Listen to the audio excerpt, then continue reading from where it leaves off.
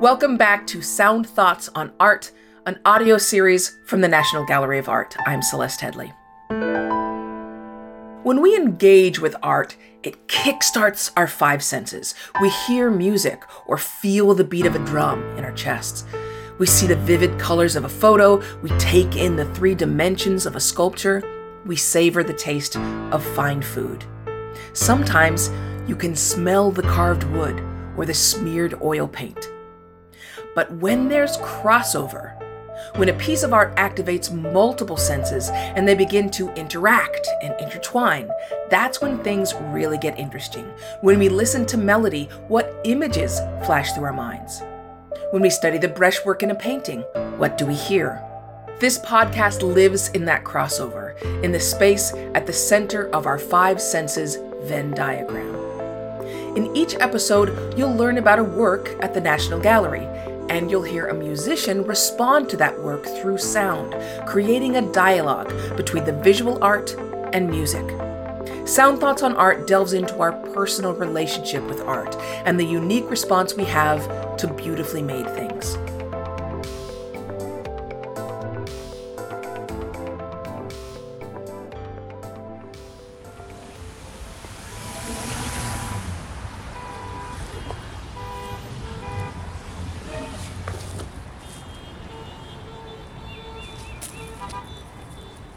The National Gallery is home to works of all shapes, mediums, and sizes, and not all of those works are surrounded by four walls and a roof. The National Gallery's Sculpture Garden has been a visitor favorite since its dedication and opening in 1999. Millions of visitors have walked through the greenery and larger-than-life outdoor art pieces. But if you know where to look, there are some hidden gems tucked away from the beaten path.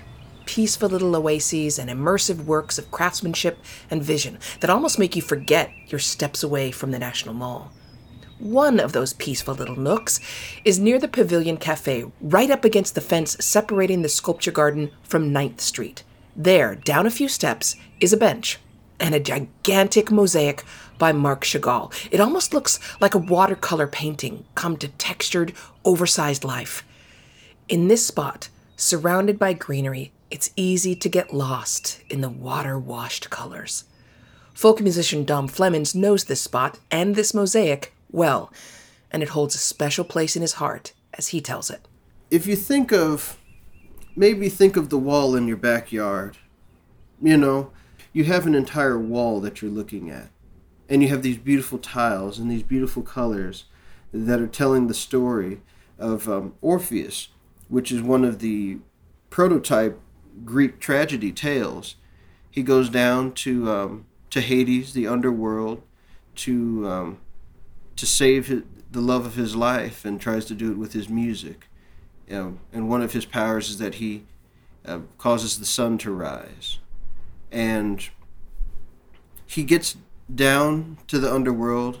He gets ready to bring her back, and the only stipulation he's given is that she cannot look back, and he cannot look back to make sure that she is safe, in one version of the tale.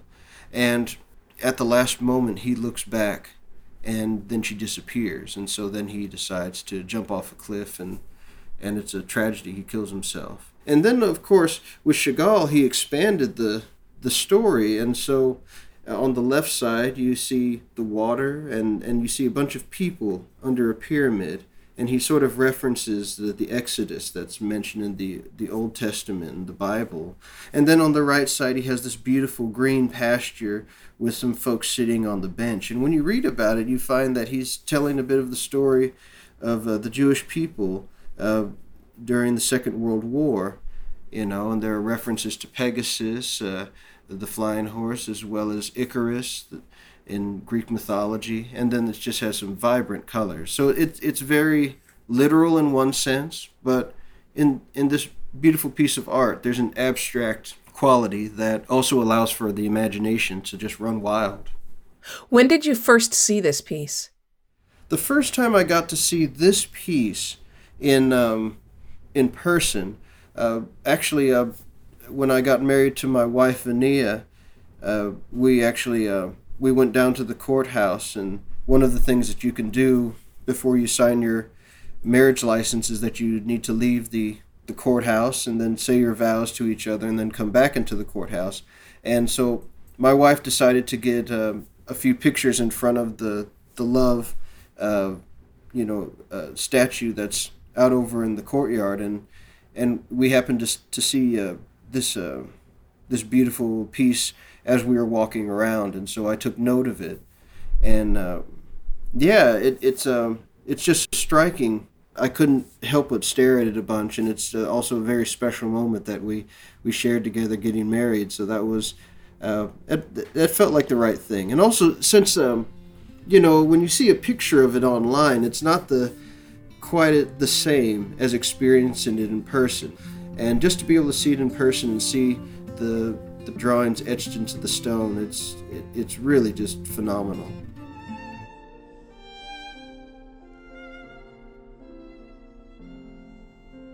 Chagall's Orphée depicts, in part, the Greek myth of doomed lovers, Orpheus and Eurydice. The story has inspired many works of art, visual and musical, throughout the ages, from this mosaic to the modern Broadway hit Hadestown. During the 77th season of concerts at the National Gallery of Art, one such piece of music was performed. Throughout this episode, in addition to Dom Fleming's work, you'll also hear a performance of Melodie, composed by Christoph Willibald Gluck as part of a 1762 opera about Orpheus and Eurydice. This recording of an arrangement by Fritz Kreisler was made at the National Gallery on September 16, 2018, with the Living Art Collective. It features pianist Danielle Deswert-Hahn and the violinist Jacqueline Syed Volborsky.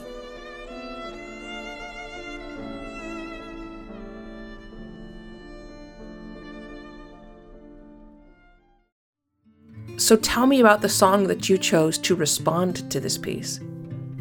Well, I decided to choose a song that I'd recorded a while ago called Blue Butterfly. It's from my album Prospect Hill. And this was originally an outtake from the original sessions. And looking at the right side of the Chagall, it's just beautiful, you know? That's one of the things that epic storytelling has always done for human beings from the beginning of civilization. We've learned to tell stories and tales that can take us through the greatest heights and the lowest depths of our human existence. And a lot of the good tales, they tend to figure out a way to end out the story in a way that's very satisfactory. And the two lovers sitting on the park bench in the city is just such a beautiful just image there. And Blue Butterfly was sort of that. I'm playing guitar, and then I have Guy Davis also playing a 12-string guitar next to me. And I really wanted to get that sort of beautiful folk flavor that Guy used to have on a lot of his early records on Smithsonian Folkways. And so I played him the chords, and we started to pick it, and I think we might have done 2 or 3 takes on it. And then we moved on to something else. But when I listened back to Blue Butterfly, even the titling of it, it just reminded me of my wife, Fania. And, I wanted to name it after a dress that she had bought when we were out in Sedona, Arizona. And, I called it Blue Butterfly. What did the dress look like? I mean, why did that dress stick in your head? Well, it was interesting because this dress was a Mariposa butterfly dress. She had actually bought 2. One of them was a blue dress, and one of them was a marigold dress, like a monarch butterfly. And so she wore the blue dress when we went out to the Grammys. And actually, we've got a portrait of the two of us standing there where she's wearing the blue butterfly dress. And she actually took a tintype with it as well.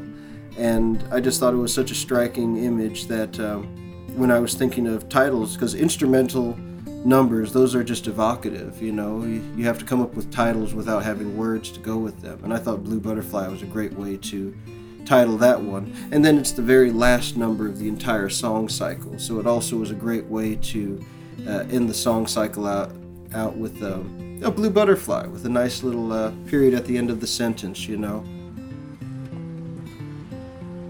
Chagall's Orphée is a work of contradictions. It's an enormous piece of art, 17 feet wide and 10 feet tall, but it's tucked away in such a quiet corner of the sculpture garden you'd hardly know it was there unless you were looking. The colors are bold and shimmer in the sunshine. The story it depicts of lovers and immigrants and nature are as universal as stories can get. But Chagall created it for two very specific people and one very specific garden. And in that garden it stayed for decades, until a little over 10 years ago when the piece was bequeathed to the National Gallery of Art, and a team of artists, scientists, and engineers had to figure out how to get a 1,000-pound mosaic from one end of DC to the other. For more on Orphée and its journey to the National Gallery of Art, we spoke with Shelley Sturman, Senior Conservator and Head of the National Gallery's Object Conservation Department. Conservators have highly trained backgrounds. We study chemistry, science, studio art, and art history, and put it all together in this wonderful mix so that we understand how works of art are made, how they react with their environment, how they change, how they deteriorate.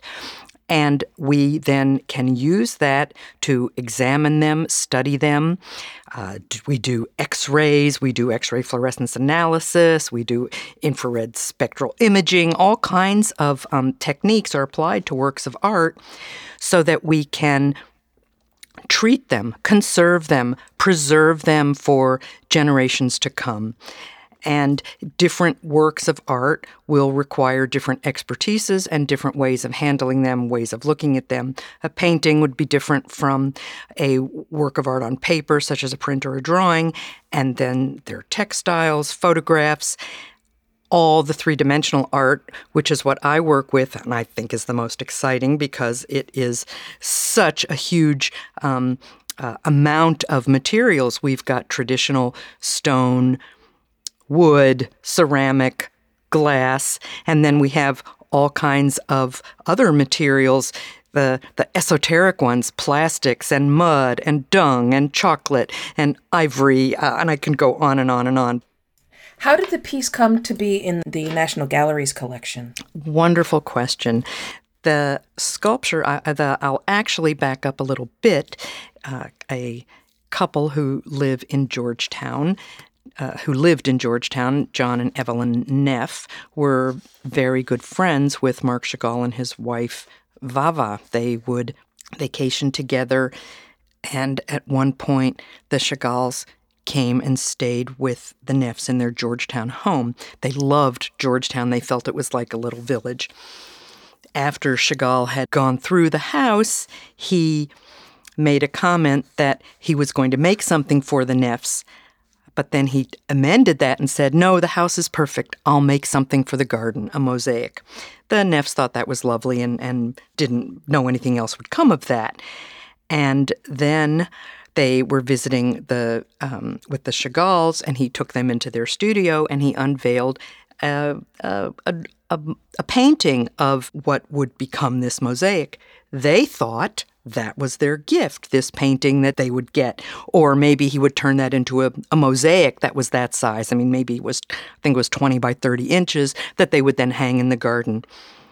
In 1971, 10 crates with each of these panels arrived in the United States. The Neffs had to build a 30-foot wall in their garden in Georgetown and have mosaic panels installed.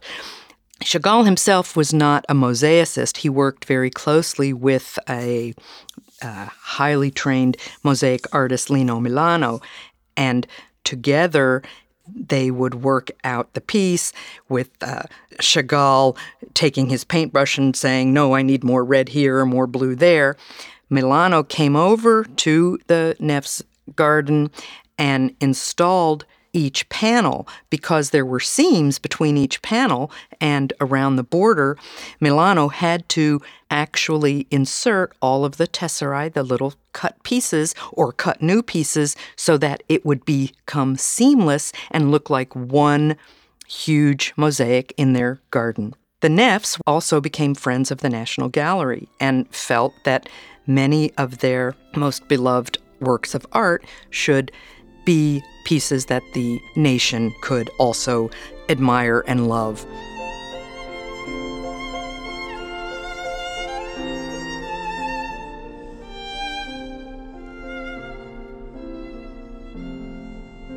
So after first John Neff died, and then when Evelyn Neff died, we were told that it was on us, on the National Gallery of Art, to somehow remove this mosaic from the wall because it was now coming to the National Gallery. We had no idea how it was installed. We had to basically reverse everything that Lino Milano had done to install it.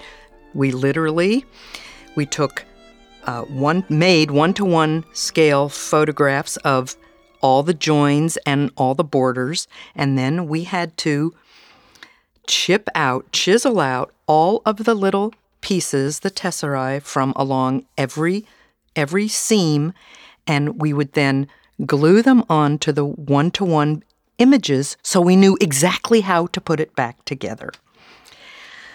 After we accomplished that part, the panels were removed one at a time, carefully lowered. We had to build a scaffolding. We took over the whole back garden of the Neff's house for those 5 weeks. And so we would remove each panel from a scaffolding, very carefully lowering it on a sculpture lift, wrapping it, and then they were delivered to the National Gallery. And it took us another couple of years to remove the protective facing we had put on, to clean them, to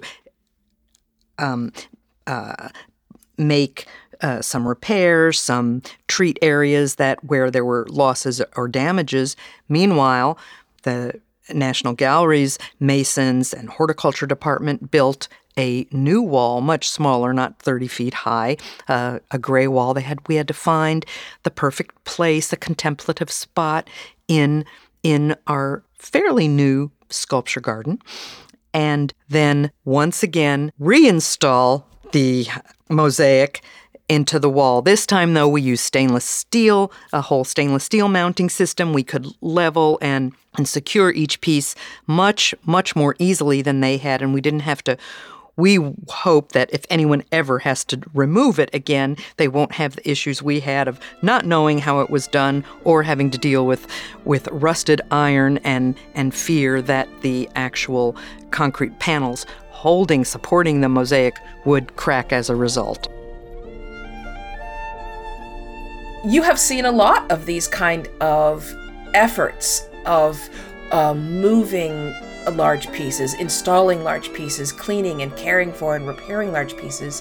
I wonder at that moment when it was finally done and installed and up on that wall in the gallery and you stood in front of it, what did you feel at that moment? What a beautiful question. I felt such exhilaration, such joy, such relief that we did it. And it was an entire cadre of people working together. The collaboration in these monumental kinds of installations is incredible at the gallery. It was this moment of pure joy because it looked so beautiful. And then the sun came out and lit it up, and there are the suns in it, and the light on it just it shines, it shimmers, and people would come and just really enjoy seeing it. So I was happy. I was very happy. It's that sigh of, we did it. Oh, it worked. All that time, all that effort, it really came through for us. Here's Blue Butterfly by Dom Flemons, uninterrupted.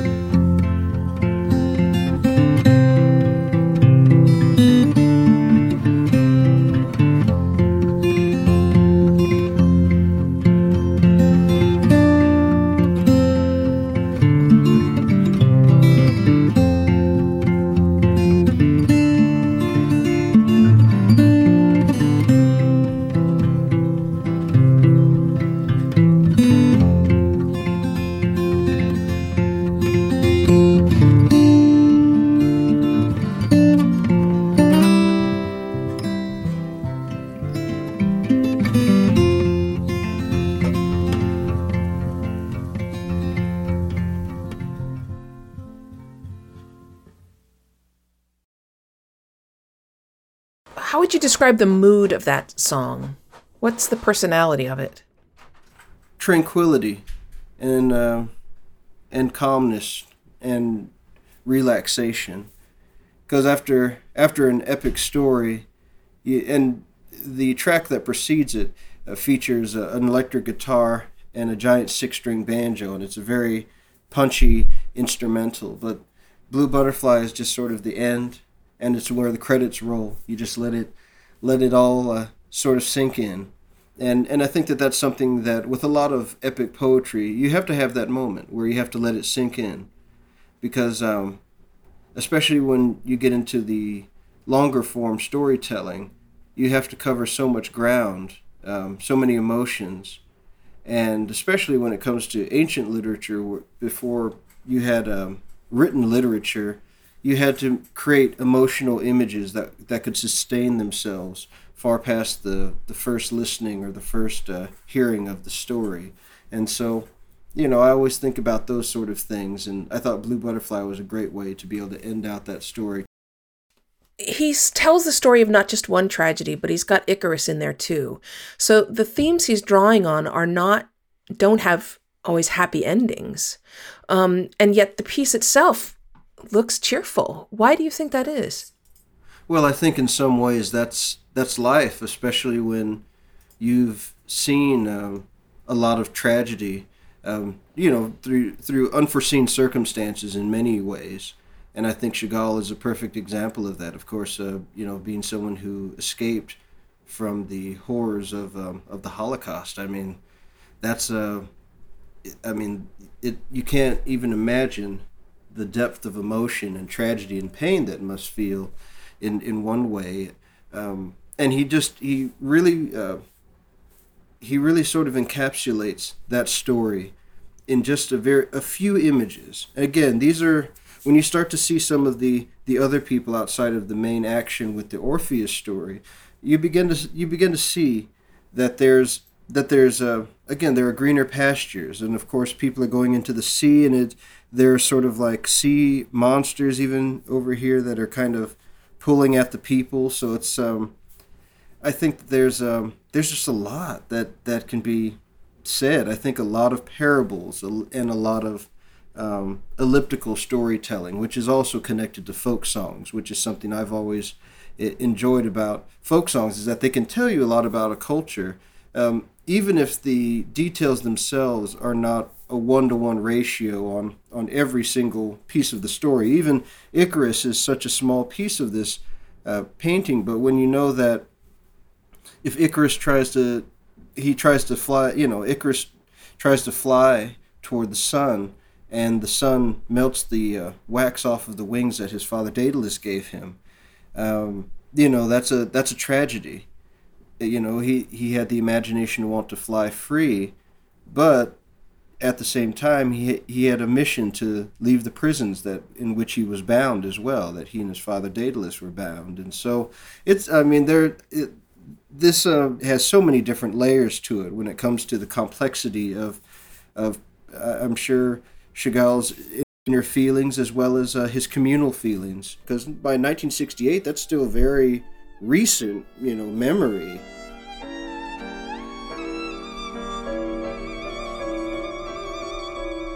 The Neff's home was on the corner of 28th and N Street in Georgetown, and catty corner from them was, I think still is, a synagogue.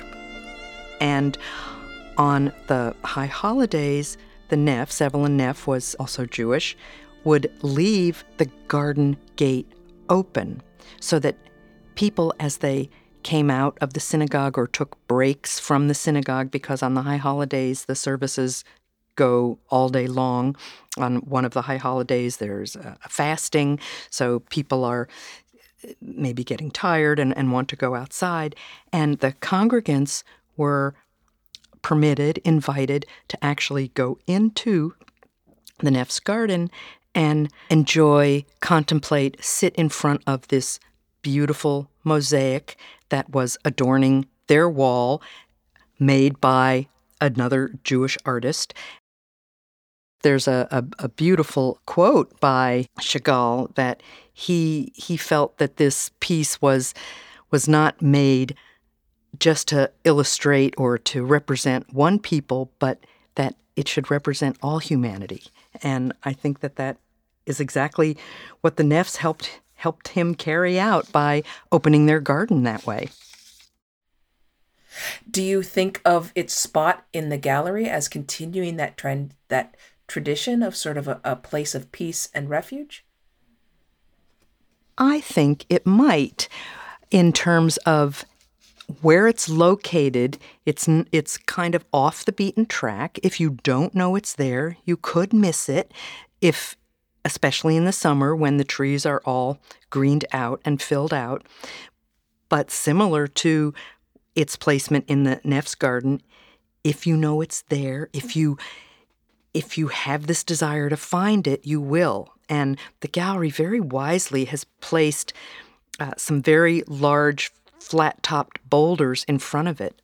So unlike a traditional gallery bench where visitors can sit down and just take in, breathe in, drink in the paintings or the sculptures within the four walls of the museum, this way they can sit down on another part of nature and just gaze at this piece, watch it in changing light, when it's cloudy, when the sun breaks through, even in the rain, it shimmers and the colors get deeper and more saturated.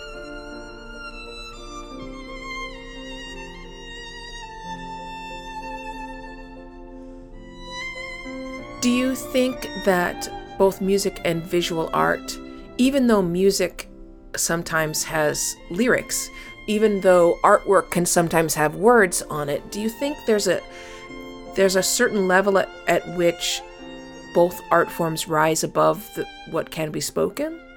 Oh, absolutely. I think without a doubt. The Chagall, of course, goes far beyond anything that words can say. I mean, Orphée is the title, but you don't really have to even know anything about the title to be able to appreciate the triumph of this particular story that's being told. I mean, just from the very beginning, it's a joyful tale. I mean, there's sorrow along the way, but there's joy in this piece of art, and that's one of the things that allows it to just sort of rise above everything else. And of course, the size of it helps as well, because then you get to see that they aren't just colors; they're beautiful. It's beautiful tile work that shines and glistens in the sun as well. So there's also an aesthetic quality that it's a very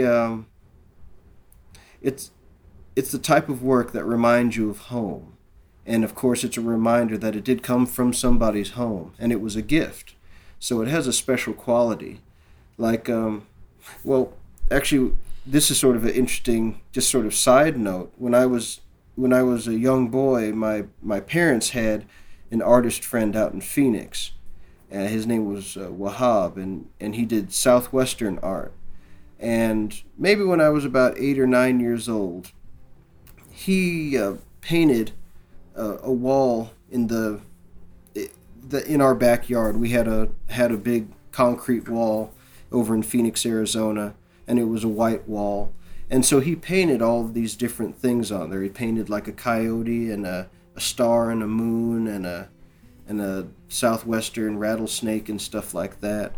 And that stayed up on the wall. It might still even be on that wall, but it was something that I just admired and enjoyed and just observed for many, many years, from about 8 or 9 years old till I guess when I left for college, around 18, But then it stayed in my family at least till I was 26, 27 years old, I ended up taking a couple of pictures of it at one point years ago. But it's a piece of art like that is something that changes a person's life, because we used to have many family gatherings there, and we had many moments where we all got to stand next to the wall and enjoy each other. And that's something that a piece like that can bring to any sort of gathering. And it's something that can raise up the entire occasion in a way. And of course, with it being a Greco-Roman style painting in one type of way, it also reflects the function that a lot of these types of murals had, even in ancient times. So it sort of connects you to a lot of those different things. So I think that there are pieces of art that can always transcend just what words can say about it, of course. And then, of course, just like songs, there are some songs that the meaning to the person can transcend what's being said or what the actual lyrics might be. There are moments where someone can find a connection to a song just from their own particular situations.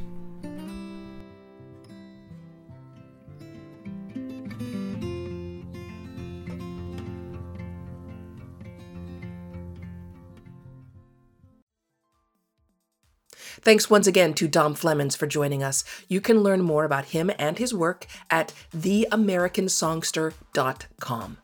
For more on Marc Chagall's Orphée and all the other works we feature on this show, visit the Sound Thoughts on Art webpage at nga.gov/podcast. The National Gallery will have some exciting announcements about the long-awaited return of live concerts in coming weeks, so keep an eye out for updates online at nga.gov and watch this space. Sound Thoughts on Art is a production of the National Gallery of Art's Music Department. The show was created by Danielle Hahn, the National Gallery of Art's head of music programs, and it was mixed and produced by Maura Curry. To support the show, share Sound Thoughts on Art and subscribe on Apple Podcasts, Google Play, Spotify, or wherever you listen. I'm Celeste Headley. Until we meet again, be well.